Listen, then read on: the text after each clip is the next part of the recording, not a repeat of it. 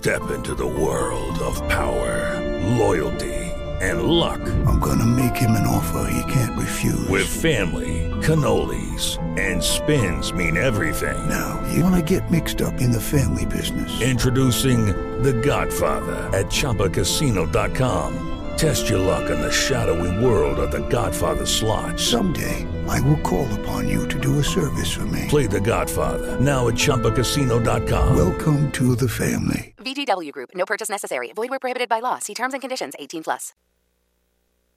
Pole Position Podcast. People wondering why tips are down at restaurants. I think I can go out on a limb. I think I can go out on a limb and answer that one. I will try that. Also, I must give a salute to a mentor and maybe one of the greatest radio people that ever graced the airwaves in Canada. Passed away. I share a story. I share stories. I share stories.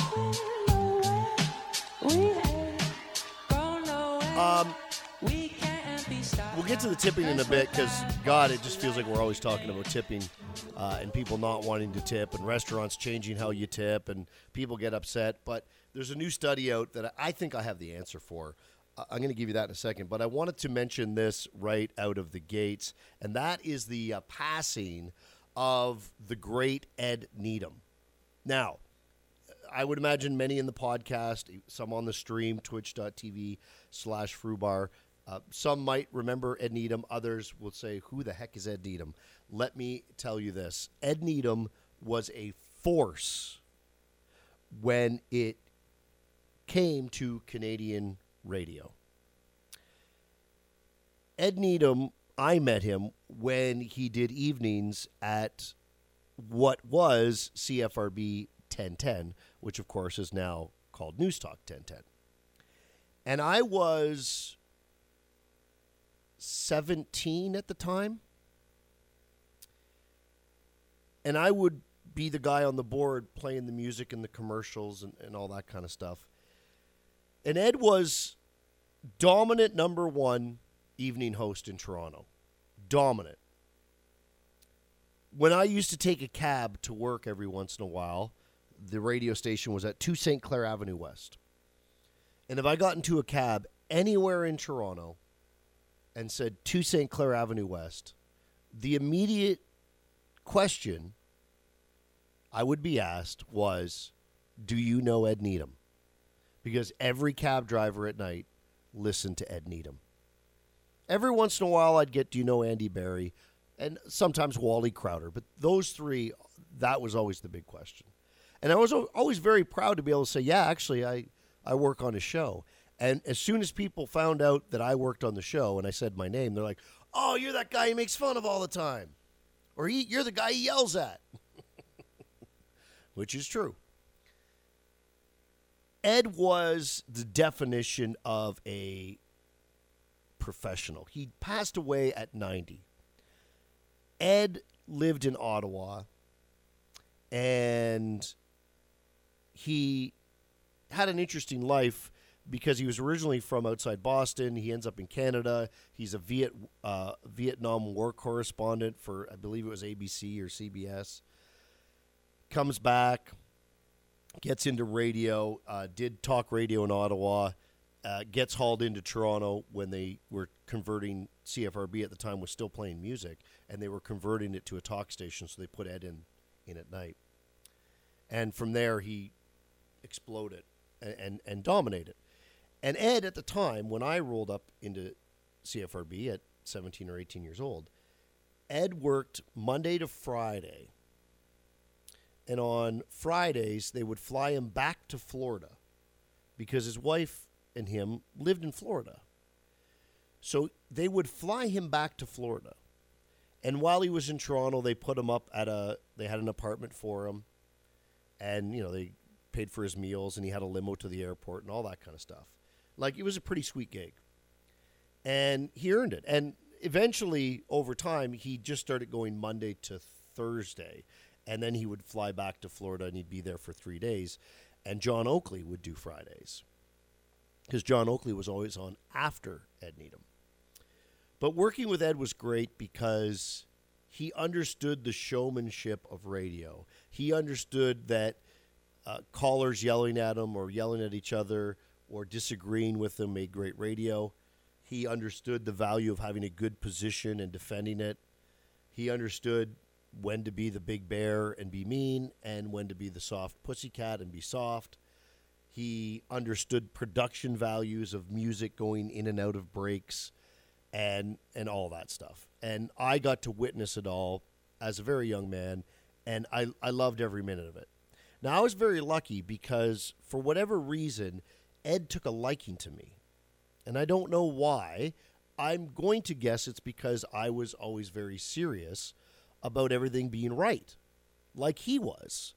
And partly I was like that because he was like that. And Ed's regular technical producer is a buddy of mine who was named Dave.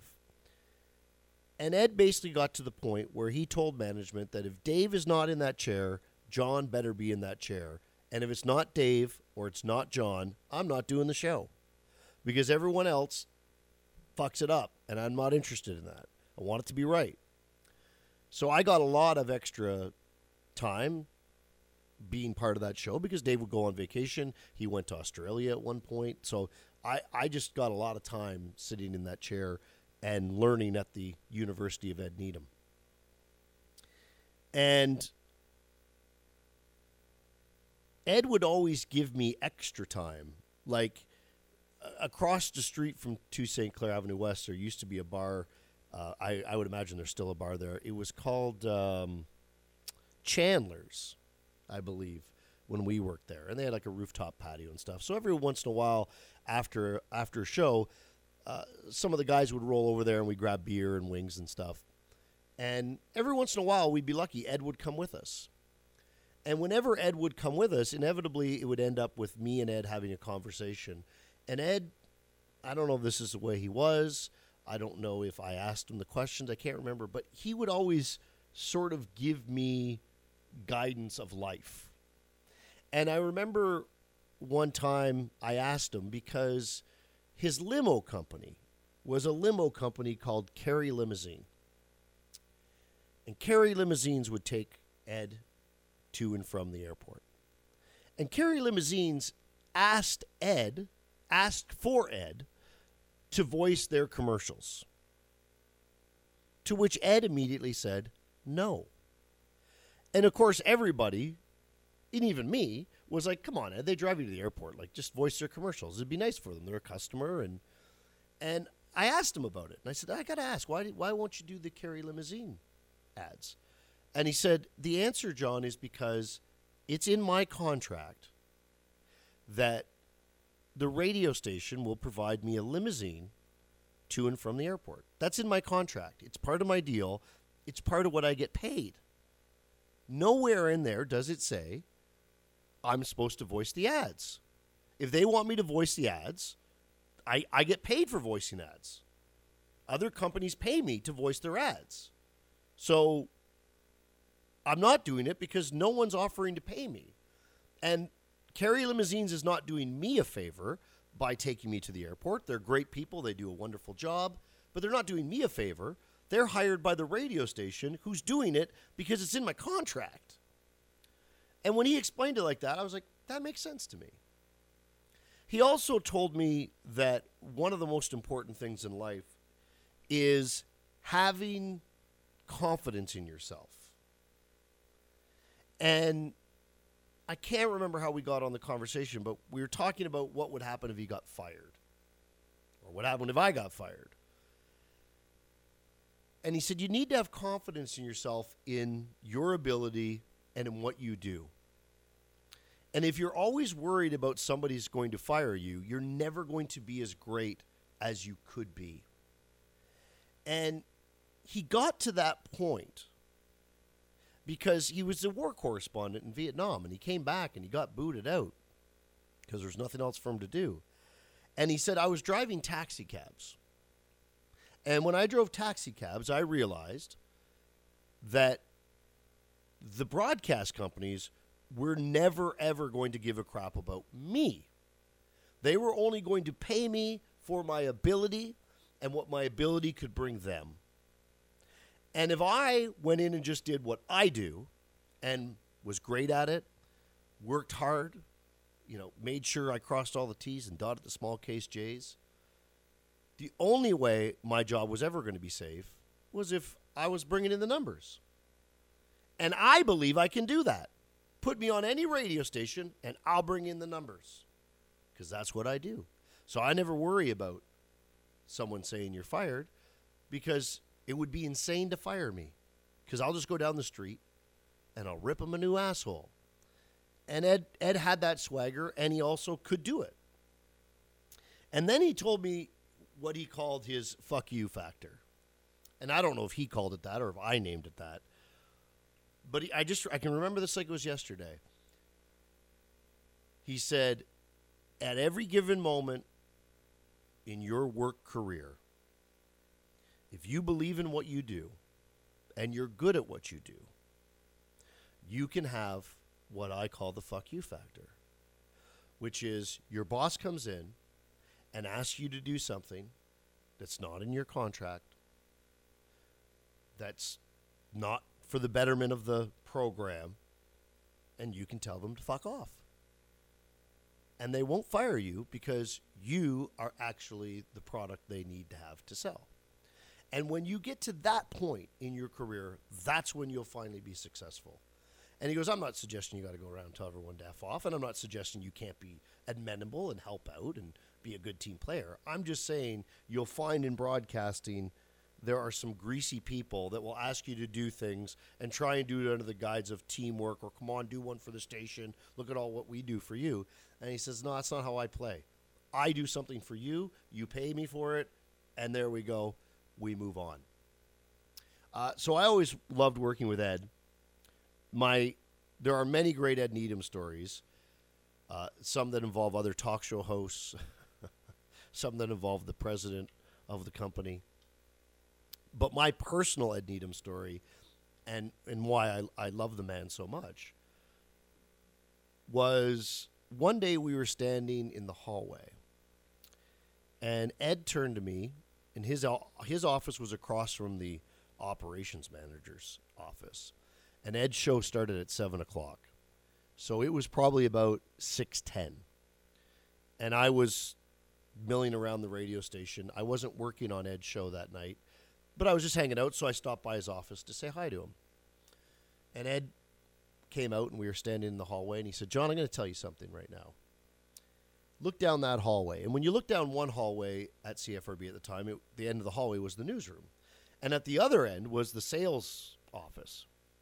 So he turns to the sales office, and he says, look at that sales office, John. That's where you should go. That's where you should be, because they make a ton of money.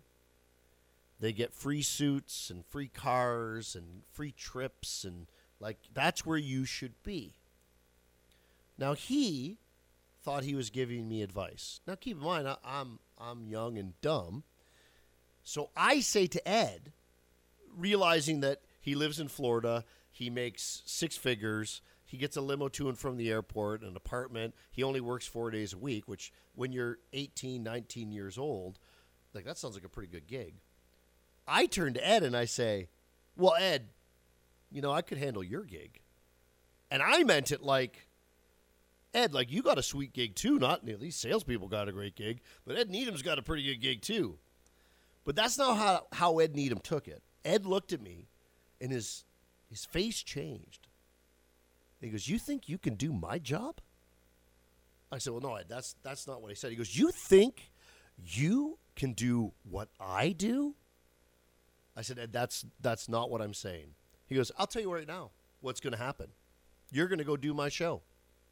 And the operations manager was standing right there. And Ed looked at him, and he goes, you understand? And he's like, it's your show, Ed. And Ed goes, yep. John, I'm going back into my office, and you're doing the show. I'm like, well, what am I talking about? He goes, I don't know. It's not my show. It's your show. And he walks in his office and closed the door. So I walked down to the master control, and I said to myself, I have two choices here. I can go and do Ed's show and not back down to him, or I can put my tail between my legs, run back there and say, Ed, I can't do the show. You're the best, And as inspired by Ed Needham, I said, fuck this guy. I'm doing the show. So I walk into the Master Control, and in Master Control is my buddy Dave and Richard Serrett. Richard Serrett answered the phone calls. He was a producer of the show. Great guy. Richard now does a show on Saga 960, and he does a conspiracy show. He fills in for George Nuri on Coast to Coast all the time. Great guy. And I walk in. I said, guys, you're not going to believe what just happened. And I tell them the story. And I said, Ed says I'm doing a show at 7. Will you guys help me out? I need some things to talk about. Now, it's now like 10 to 7. And they both look at me, and they look at each other, and they're like, John, we want no part of this. This is not going to end well. We are not going against Ed. That's not happening. You are on your own. So I'm like, fuck, thanks, boys. And they did it in a nice way. I walk into the newsroom, and Brent Coppin is working. And Brent Coppin, unfortunately, has passed away. Great newscaster and a great guy. I'm like, Brent, I'm doing Ed's show. I need some things to talk about. And he goes, why are you doing Ed's show? I tell him the story. He goes, John, I'm having nothing to do with this. This is not going to end well. So I have a moment. It's like 5 minutes to 7. And I'm like, I got a choice to make here. If I go do this show, Dave, Richard, and Brent, all guys that I loved, have basically said, you are basically going to fuck yourself over if you do this. But I was like, no, I got to do it. If this is how I go out, it's a story for the ages. So I decided I was going in. So I'm walking out the hallway where you walked. You can see, for those watching on Twitch, I have a picture up, but there's a door right there. There was another door directly across. That door goes into the newsroom, and there's a news booth over here, and then I would sit. Ed would be looking at me, and there's a door over here. So I walk out the door of the Master Control. I'm walking towards the door for this studio, and Ed's coming around the corner. And he's like, you're doing this, aren't you? I'm like, oh, yeah, I'm doing it. He goes, you sure? I'm like, yep. He goes, well, I'll tell you what I'm going to do. I'm going to go sit in Master Control.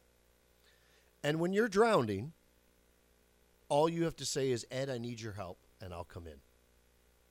I said, all right, no problem, Ed, thanks. So I go in, and now I'm sitting in the studio, and if you're watching on twitch.tv/FruBar, you can see the picture I'm showing, and Ed is in the picture. But that was me sitting in that chair, shitting bricks. And Brent's reading the news now, and I have the headphones on, and I hear Brent reading the news, and Dave comes over the talk back in my ear. He's like, Johnny, you sure you want to do this? I'm like, yeah, 100%, let's do it. Anything special you want me to do? Just Dave, just do whatever Ed does. I'll make it up from there. He's like, good luck, buddy. Richard's like, you're crazy. So Ed's show always started with the William Tell overture, right? And Ed would come on and he'd be like, yeah, and screaming and like just, or he'd come on really quiet. Like it was always a show. And like literally you could, like when Ed went on the air and that theme came on, you could feel it in Toronto. You could feel it. If you were listening to the radio and you heard you knew Ed was going to come on with something brilliant, and you were fucking waiting for it. When I was sitting in the studio looking at him, I was waiting for it. So now it's playing, and I know that, you know, hundreds of thousands of people are waiting to hear Ed, and they're going to fucking hear me. So I came on and just kind of did. I have the tape. I should load it up as a podcast sometimes. I just came on and said, hey, you know, where the hell's Ed? You know, why isn't Ed here? Who am I? Who are you? Why are we all here? And then I sort of said, look, you guys kind of know me. Ed's always yelling at me. My name's John. And Ed just told me that I couldn't do his show And I couldn't back down to Ed Needham, so here I am. I'm doing a show. And then I basically said, so open lines. I only had 5 minutes to prepare for this show. Ed's expecting me to fail.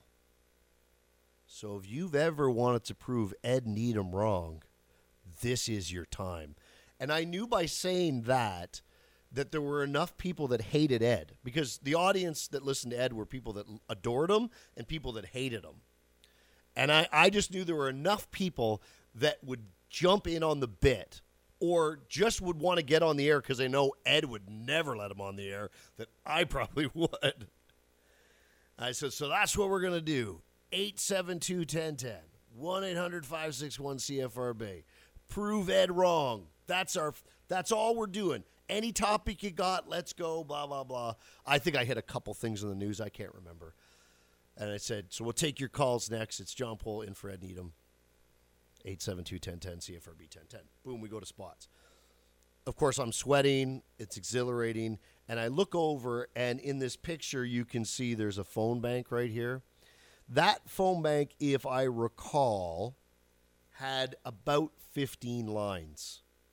We had 2 toll-free lines, and I think 12 or 13 other 872-1010 numbers. And when I looked down at it, it exploded like a Kiss concert. Every line, one after another, bing, bing, bing, bing, bing, jammed. And I look over and I see Richard, and at the time Richard wore like one of those Time Life things, and I just see him going, CFRB 1010, please hold, CFRB 1010, please hold. And then there's a computer screen that's in front of you where Richard's putting up, Bill's on line 1, wants to talk about golf. Dave's on line 2, wants to talk, hates Ed Needham, wants to talk to you. So we come back, CFRB 1010, this is the Ed Needham Show.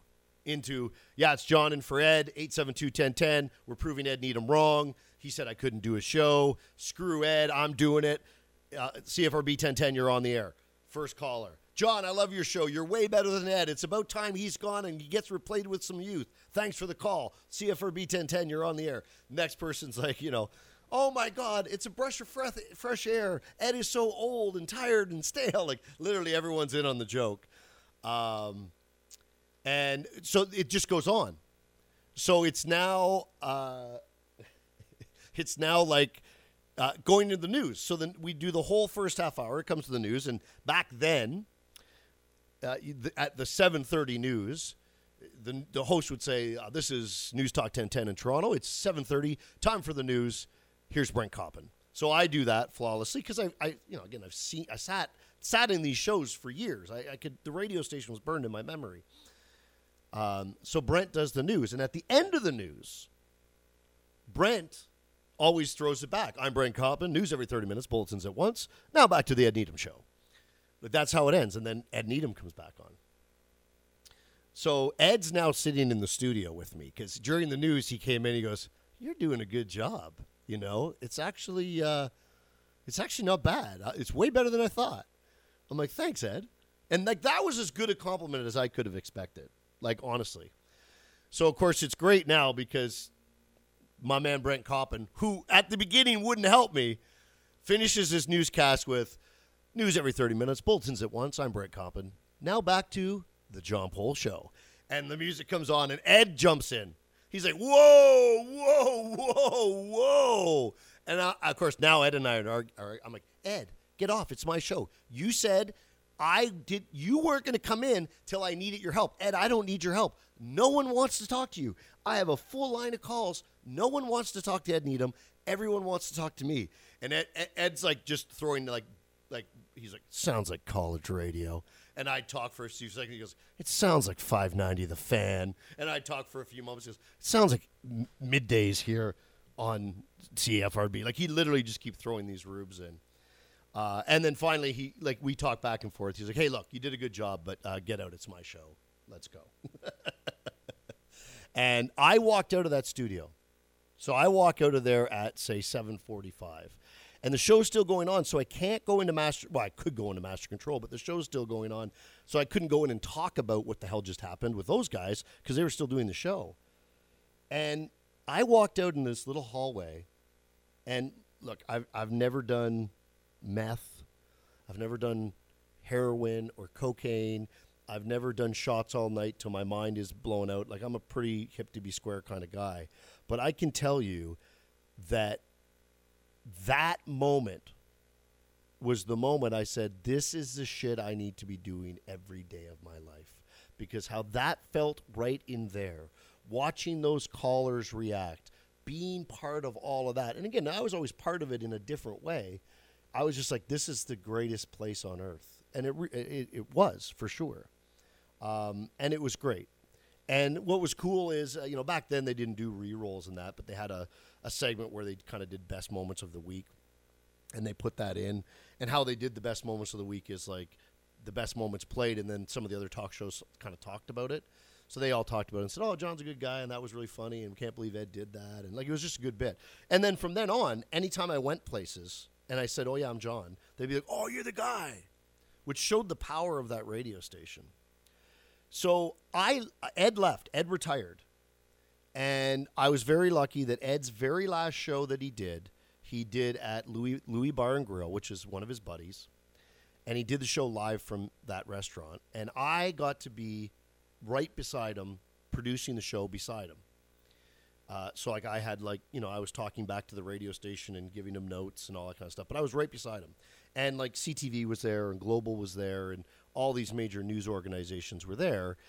And they were covering it because it was Ed Needham's last show. So, like, if you ever find the video, I'm sure it's probably on YouTube somewhere. Like, there I am sitting right beside Ed Needham.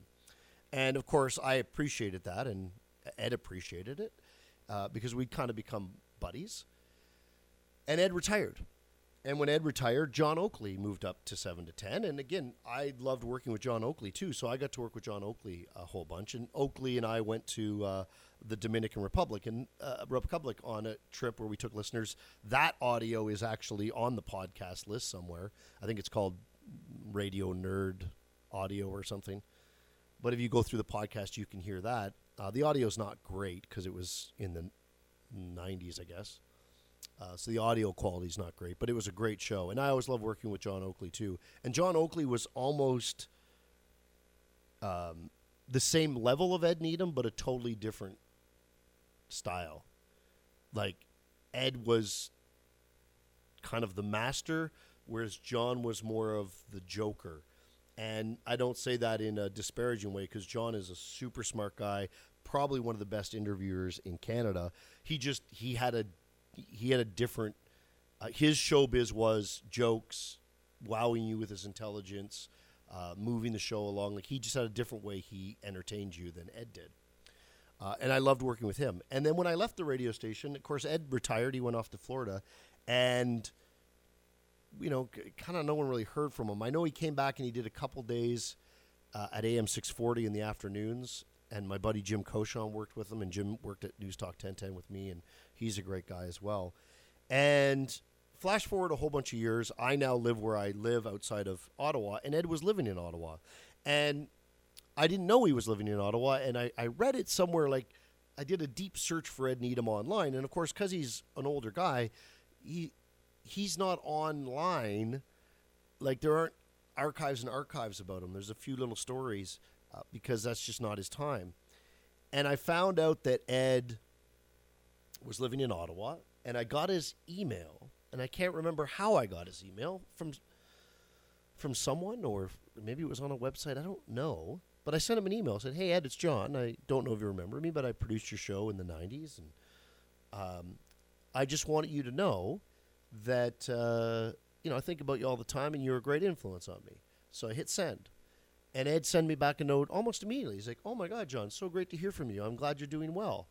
And I was glad that he responded because then I immediately responded and said, Ed, I just want you to know something. Like, first of all, I live outside Ottawa, so let's go for lunch. Like, let's get together and we'll go for lunch. But I want you to know something. I'm a very successful radio broadcaster. Very successful. And at that time, I was also doing talk shows on News Talk 1010 and CJAD. I said, I do these talk shows on News Talk 1010 and CJAD. I filled in on, affiliates in the U.S. that are simulcast across the U.S., network shows. And all of that is because of you. The success I have in this industry is because of you, because working with you inspired me to want to be great. It inspired me to expect a certain level of professionalism from the people around me. It showed me what great radio can do to people listening and being involved. And I just want you to know that you really mean a lot to me, and I really appreciate it. And he sent me back a nice note and said, that's great. I'm an older guy now, and I don't get out a lot. But I do go to Ottawa when I have some doctor's appointments. So the next time I'll let you know and we can meet for lunch and blah, blah, blah. And we exchanged emails a couple times where he was going out and I couldn't make it or vice versa. And then the pandemic hit and I didn't really hear anything. And I was like, And of course I was busy just, trying to stay alive and keep my family safe and business safe. So, unfortunately, these sorts of luxury conversations and luncheons fell right to the wayside. And then I just saw that he passed away at 90. And in the obituary, they said he went out for dinner and had lobster with his family, which he loved to do. And he died shortly after at 90. That's a pretty good run. That's a good run. So, Ed Needham, I hope you rest in peace, my man. I have many audio recordings of you that I put in a cassette player every once in a while and listen to and just admire the hell out of the stuff you put on the radio every single day. It was unbelievable. A couple things he did. One thing he said, I remember a young lady called once and said, Ed, I'm not sure what to do with my life. I'm going to school and I'm thinking about doing this. And she just called randomly out of nowhere, kind of needing some guidance. And his reply to her was, look, I'm going to tell you one thing, young lady. Act like a lion, get treated like a lion. Act like a mouse, get treated like a mouse. That's it. That's life. I remember him saying that like it was yesterday. And the other thing he did, I love the bit he did. He came back from vacation. And, of course, in those days, everybody had a mail bin. And in those days, someone like Ed Needham would get a ton of mail from listeners and people trying to get books on the air and, PR firms reaching out for him for things. So he had all this mail. So he opened his mail on the air. That was his first segment, opening my mail on the air. And literally, I just remember he'd open it. Like I must have been, I don't know if it was in the station or if I was working that night, but he would open it and he'd be like, oh, this is from an author. He wants me to interview him on my show. And then you just hear thunk, him throwing the book in the garbage can, which he actually did. He's like, no, Andy Barry would do that, but I don't do that stuff on my show. And then the next one was, here's one's from the 4-H Club. They'd like me to talk about their fundraising pancake dinner that's coming up. No, I would never do that. Wally Crowder would do that, but I would never do that. He just goes through every piece of mail and basically slashes and burns everyone on the radio station saying, no, I wouldn't do that, but you would do that. So, great times. Ed was just such a great character. Just such a great character. And maybe I lucked out because his wife lived in Florida. I might have lucked out because he just needed a buddy. Because, he had lots of friends, but every once in a while, like after the show, if you want to grab a beer or something, the pool of people to hang out with was pretty small. I just happened to be in that pool. So may he rest in peace, the great Ed Needham. And if I know I have the audio of the night I did his show. I know 100% I have it. I should find it, and I may have already converted to digital. I don't know.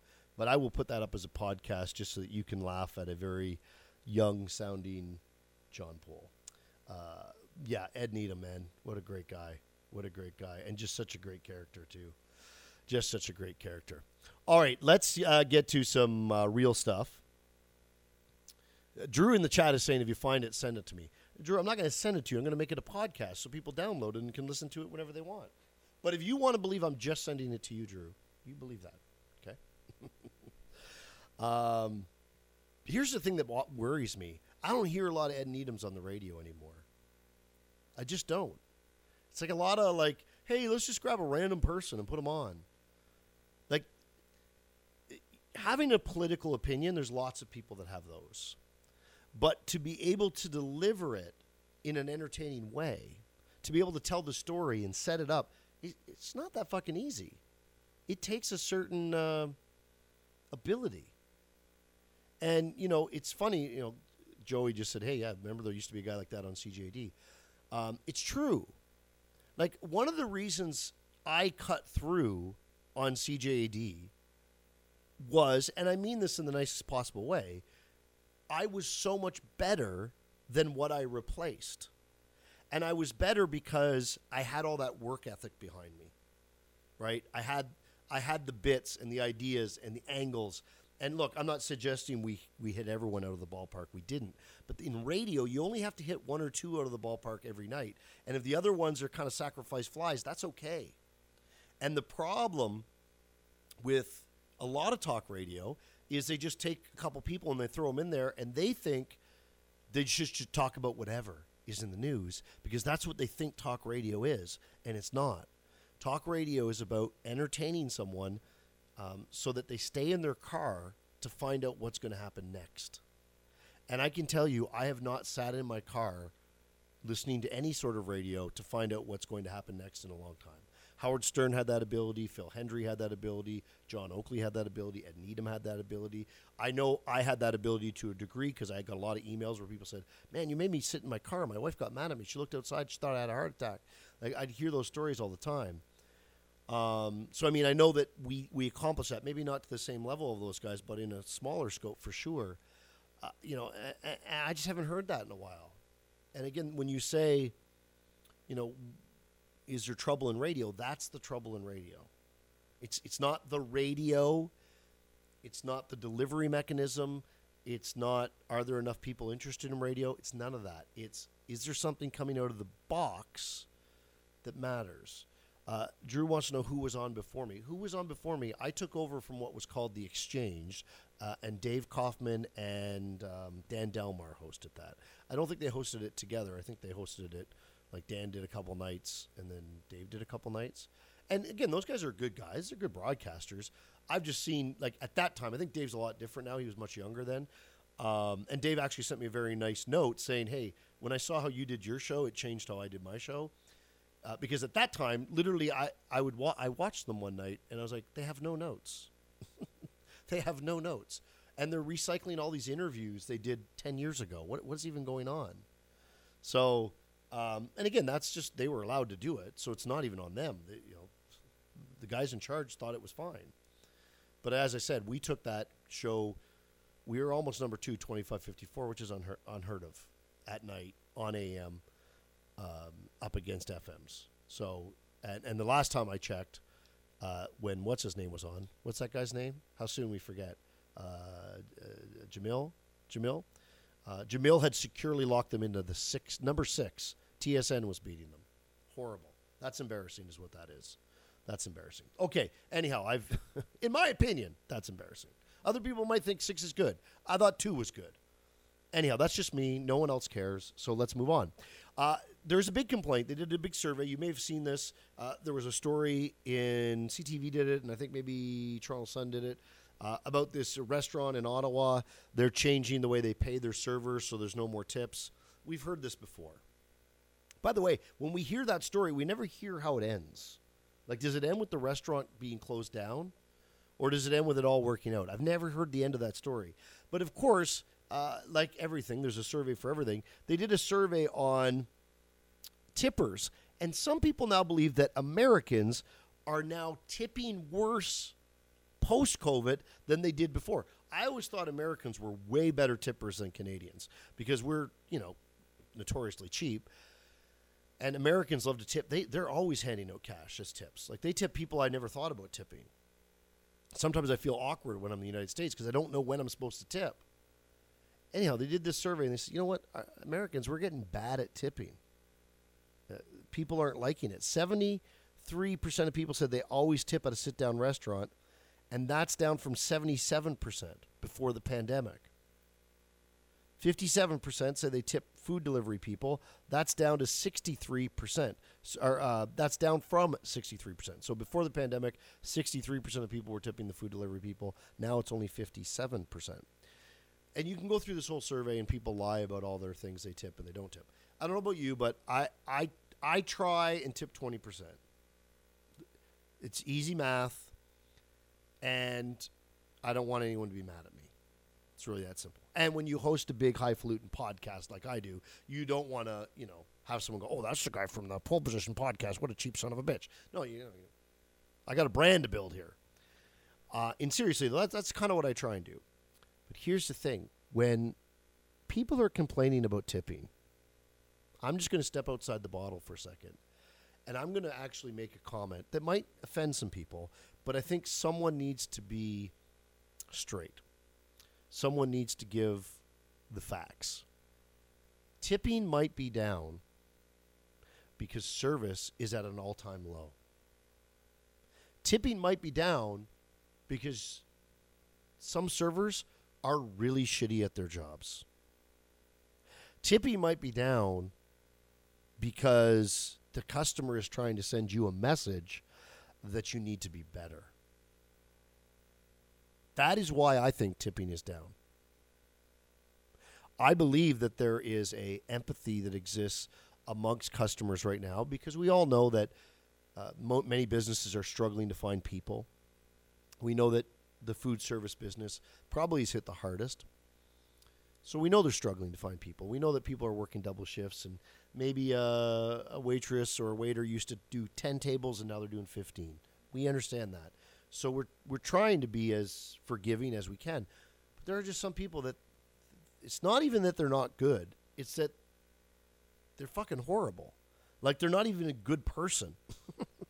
Like I'll take a young person who's just a lovable fuck up and I can give them a pass. But there are some people that they walk around like they deserve the tip and they're shitty at their job. I would like to ask the guy and or gal who frequently gets a lot of tips if they've noticed a difference. Because my guess is the majority of people that are great at what they do probably have not noticed a difference. That's my guess. So I throw that out there. There's this woman, her name is Renee Forrestal. She is a fine young Canadian woman. She wanted to go roller skating. Now, we all like to go down memory lane. I just went down memory lane with Ed Needham and my stories and whatnot. So I get that some people they like to go down memory lane. Her memory lane, Renee decided she wanted to go roller skating, which I think in 2022, that's not an easy thing to do, like finding somewhere to go roller skating. So anyway, she'd been outside practicing, I guess on the street or an outdoor hockey rink or something. But this roller skate she had just didn't fit right. So she went online to like Kijiji or Craigslist, one of those places, and she saw somebody was selling a pair of roller skates, $40, which seems really high to me for some old roller skates. But she's like, hey, $40, yeah, I'll take them. That's a good deal. So a couple days later, she goes to pick them up at the person's home. And she's trying them on, and puts them on, and they just feel right. They feel right.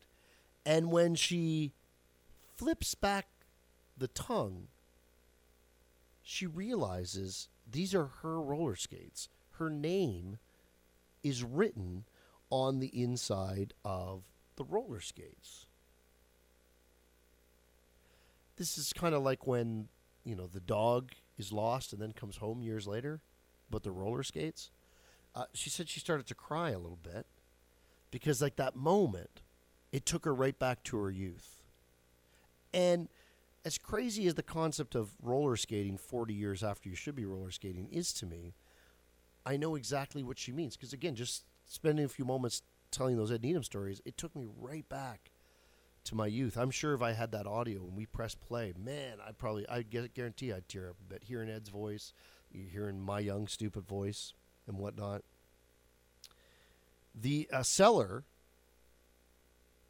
is the best part because the seller's name is James Bond. Now, holy fuck, do I got questions for that guy. I don't even care about the roller skates anymore. The guy who sold her the roller skates, his name was James Bond. Like, how much 007 references does that guy get in a day? He said, look, it filled my heart with a lot of joy. What filled his heart with a lot of joy was getting $40 for a pair of shitty roller skates. He's lucky he got $4 for them. Isn't that funny? What I love about that story is it's just we're all like this, right? We all try and do something we used to be able to do. Like my kids water ski all the time. Like, we got the boat, you know, water skiing. My kids are always like, Dad, why don't you go water skiing? And I used to water ski all the time. And, you know, I'm going to toot my own horn. Toot, toot. I was pretty good at it. You know, one ski, started on one ski, you know, big waves, the whole deal. I was pretty good at it. But I was pretty good at it when I was like 15 and 16. At 47, my fear is, you know, breaking a leg or smashing my face off the water and not being able to go to work or something. Like, I got people that depend on me now. But the idea of throwing on that water ski and going for a rip, in my mind, I can do it. But there is one small part of me that goes, you can't do it. Like, we have a rope swing at our cottage. Like, it's out on an island. And, you know, the kids crawl up the rock face, they grab the rope swing, they swing out over and drop in the lake. And, you know, my buddy came over. I was like, hey, we're going to the rope swing. Let's go. And he's like, I'm not doing that shit. I'm like, why not? And he's like, dude, I'm like almost 50. I'm not doing that. I'm like, I'm doing it. And I was like, I crawled up there like, oh, I'm in great shape. Let's go. I get the rope and I wheel back. And I look down and I see all the rock. Like, the kids only see the water, right? That's the great thing about being a kid. You only see the water. As an adult, you only see the rocks. And I'm sitting there. I'm like, I only see the rocks. And they're like, come on, man. What are you waiting for? I'm like, guys, you know how many rocks are here? I can't. My wife's like, don't do it. I'm like, oh, sorry, guys. My wife won't let me do it. I'm out of here. Yeah. So roller skating might be slightly less dangerous, but it's also crazy to try and wheel back into after a long hiatus. Do you get the disco music? I mean, I remember going roller skating as a kid. That, like, Captain and Tennille were always the songs that were playing. Love, love will keep us together. They had the disco lights and everything. It's wonderful. Meanwhile, this is an interesting bit of technology. I don't use Apple phones. You guys know I use BlackBerry. I'm a fine Canadian young man. I use my BlackBerry. I have a key to. It's great. It's wonderful. I don't have a reason to have an Apple.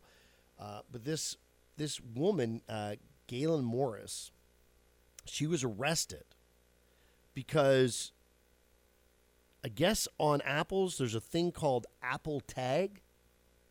And Apple Tag allows you to follow people, kind of like a GPS.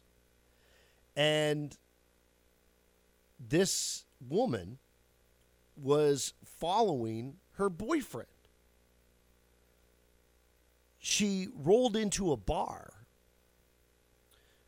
Tilly's Pub, where her boyfriend was showing up on the app. He was at the Tilly's Pub.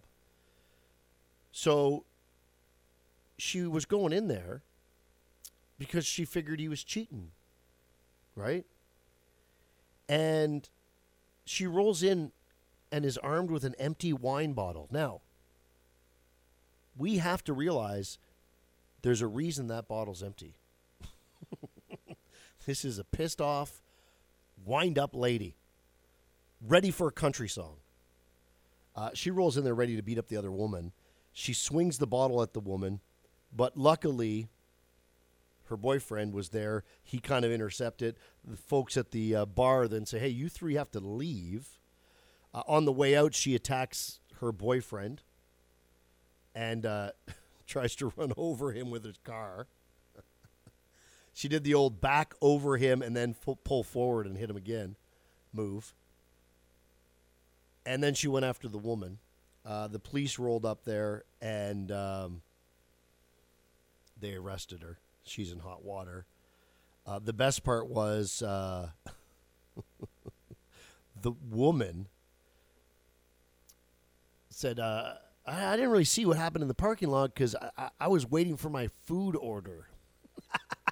Like, can you imagine all that shit's going down? This guy you're dating, you're like, ooh, this is pretty crazy, but I did order some jalapeno peppers. I got to get those things. Yeah, good point, Joey, in the chat. Joey says she sounds lovely. I don't know why this guy's cheating on her. It reminds me of Wayne's World. Remember in Wayne's World where the girl, you know, she keeps saying, hey, Wayne. And he's like, we broke up months ago. That's what this reminds me of. They probably already broke up, and the guys moved on. And meanwhile, She's not having any of it. She's not having any of it. None. Zero. Big news coming soon. Great news. Zero. In other news. Oh, in other news. In other news. All right, in other news, stories we should discuss, share with your family and friends. If you have Amazon Prime, that means you have a free Twitch subscription. Roll on over to twitch.tv/FruBar and link that to your Prime. Jeff Bezos sends me $4. It costs you nothing because you've already paid for it. It's part of your deal. So if you could do that, support the podcast, support our stream, it'd be appreciated. If not, just give us a follow, twitch.tv/FruBar, and you'll get notifications every time we go live. Now, if you are a fan of the things that I do, whether it was on the radio or here in the podcast, you probably know that when it comes to Christmas music, my favorite Christmas song, it's Mariah Carey, and All I Want for Christmas Is You. So I was a little shocked because Mariah Carey is now being sued by Andy Stone. Andy Stone says he co-wrote and recorded a song called All I Want for Christmas Is You in 1989, 5 years before Mariah released her track with the same title. He recorded his version under the name Vince Vance and the Valettes. The song received frequent rotation on country radio and adult contemporary radio through the 90s. He is seeking $20 million. Now, I'm gonna play the songs for you. You can decide yourself. I do have to ask the question, which is this. She released a song in 1994. We are now in 2022. The song is notoriously the most played Christmas song on radio every single year and has been for decades. So my question to Andy Stone is, where in the fuck have you been? How are you just realizing now that, wait a minute, she copied my song? How are you just figuring that out now? It doesn't make any sense. I don't trust Andy Stone. This guy's been living under a rock. That's the only thing that would make sense. Now, he doesn't allege that her song sounds like his, only that she took the name and the subject matter. Okay? That's what he's suing for. You took my idea. So here's his song. Now, because it was so popular, you probably already know this song, right? This is his song. See if you agree. Okay, sounds nothing like it. Nothing like Mariah Carey. Take back the holly and mistletoe. Nothing like Mariah Carey. Silver bells on strings. If I wrote a letter to Santa Claus, 'cause all I want for Christmas is you. 'Cause all I want for Christmas is you. That sounds like a crossover hit from 1985. Sweet sounds of the Ottawa Valley. All I Want for Christmas. That's Vince Vance and the Valiants. Okay. And then, of course, like, if you want to compare it, because we should want to compare it, this, of course, is, Mariah Carey. Don't want a lot for Christmas. There is just one thing I need. Don't care about the presents underneath the Christmas tree. I don't need to hang my stocking there upon the fireplace. Santa Claus will make me happy with a toy on Christmas Day. Chat, are we giving this guy any money? I'll just tell you right now, here's my take on it. I'm not giving this guy any money. Number one, I'm not giving him money because, in my opinion, he's waited way too long. Second, I like Mariah Carey's song so much, I don't give a shit about his song. His song is so horrible, it's on the B-side of a shitty independent Christmas record. Like, no, I'm sorry, I'm sticking with Mariah. Correct answer. Think I'm right there? Nah, I'm if we're going to the Bodog bet line on this one, I'm betting on Mariah Carey. Okay, that's it. Meanwhile, in the rock and roll world, Alec John Such was the bassist for Bon Jovi. Died over the weekend. He was 70, which, if you're like me, the first thing I said was, holy crap, someone from Bon Jovi was 70? God damn, that makes me feel old. Here's the thing. He's 10 years older than John Bon Jovi, who's 60. And what was fascinating about his story, because, I mean, obviously I loved Bon Jovi when they first came out. I remember I bought Slippery When Wet, Daytona Beach, Florida. It was so exciting. I was like, oh, my God, this band's crazy. Of course, they weren't being played in Canada yet because they weren't a certified hit. On the radio, I-100, the Boss of the Beach, Daytona Beach, they're playing Bon Jovi every third song. I was like, God, this band's great. Went to Walmart. We didn't have Walmart in Canada at that time. I was like, oh, my God, this store's amazing. I went in the record section. Boom, boom, boom. You guys know what happens when I look for records? I have to take a poop. I don't know why that is. I go take a poop. I come back. Boom, there it is. Slippery When Wet. I buy the cassette. I went out to my mom's van. She had a Safari van, which GMC Safari van. It's a kind of a block van. And I remember I got in. And I looked at the tape. I said, Mom, I'm putting this in. I don't know what it's going to be like. It might be a little bit too rocky for you. Boom. Shot through the heart. Love that band, right? This guy's playing the bass. Right? This is his intro, the big intro, bass, Living on the Prayer. You probably never thought about the bass before, the power bass line. There he is on the bass, right? Bow, bow. So the guy's died. The guy's dead. Here's the thing. I was like, I don't remember this guy at all. I don't remember his name very much. But he retired from the band in 1994. So he was with them from 83 to 94. He just said he was burned out, and it felt like work, and he didn't want to work. That's why he got into a rock and roll band. What's interesting to me about this guy is the record company faked his age, right? Because he was 10 years older than everyone else. So they all said, oh, no, he's the same age as everyone else. Like, they just pretended that he wasn't 10 years older. And he said the greatest thing was his younger sister then became his older sister. Like, all the media would say, oh, that's his older sister. Meanwhile, his sister's like, wait a minute, I'm his younger sister. Why are you making me old? At the height of the Bon Jovi success, they interviewed this guy, and he talked about their rise to greatness. Oh, I always dreamt I was going to be a rock and roll star. This big? No. But, this is, like, phenomenally big. You go from, 8 million in the United States, and then you look, the next one on the chart is like 3 million or 2 million or something. There's a big jump there. It's actually hard to believe how big Bon Jovi is. I can tell you, in years of radio research, where you ask listeners stuff they like about radio, a lot of years I would always ask the question, what's the one band you want to see in concert or a musical act? And we would ask that question because we'd always say, like, if this band was coming into town, make sure we have tickets, because if our audience wants to see them, we want to know which tickets we need to have to give away. And I can tell you we did it, 10 years in a row. Bon Jovi was always number one. Always number one. And I always thought it'd be like the Stones or AC/DC or Shania Twain or Garth Brooks or someone like that. It's kind of like it's special that they tour. It was always Bon Jovi. Always Bon Jovi. That he's right. When they blew up as a big band, they blew up as a big band.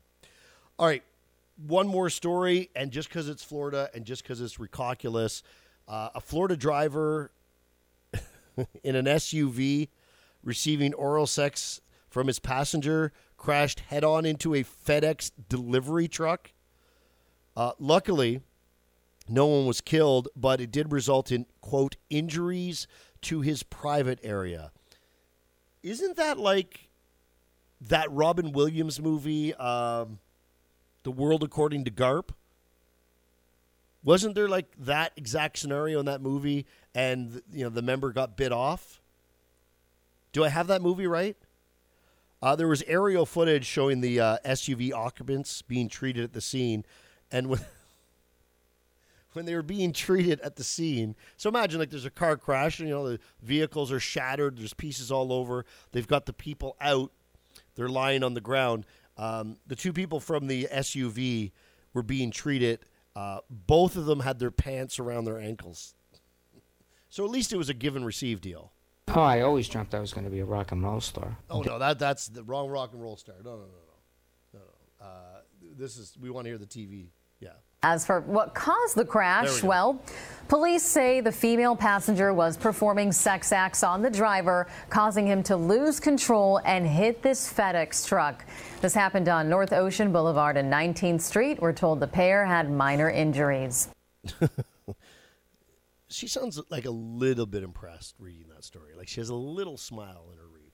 Or is that just me?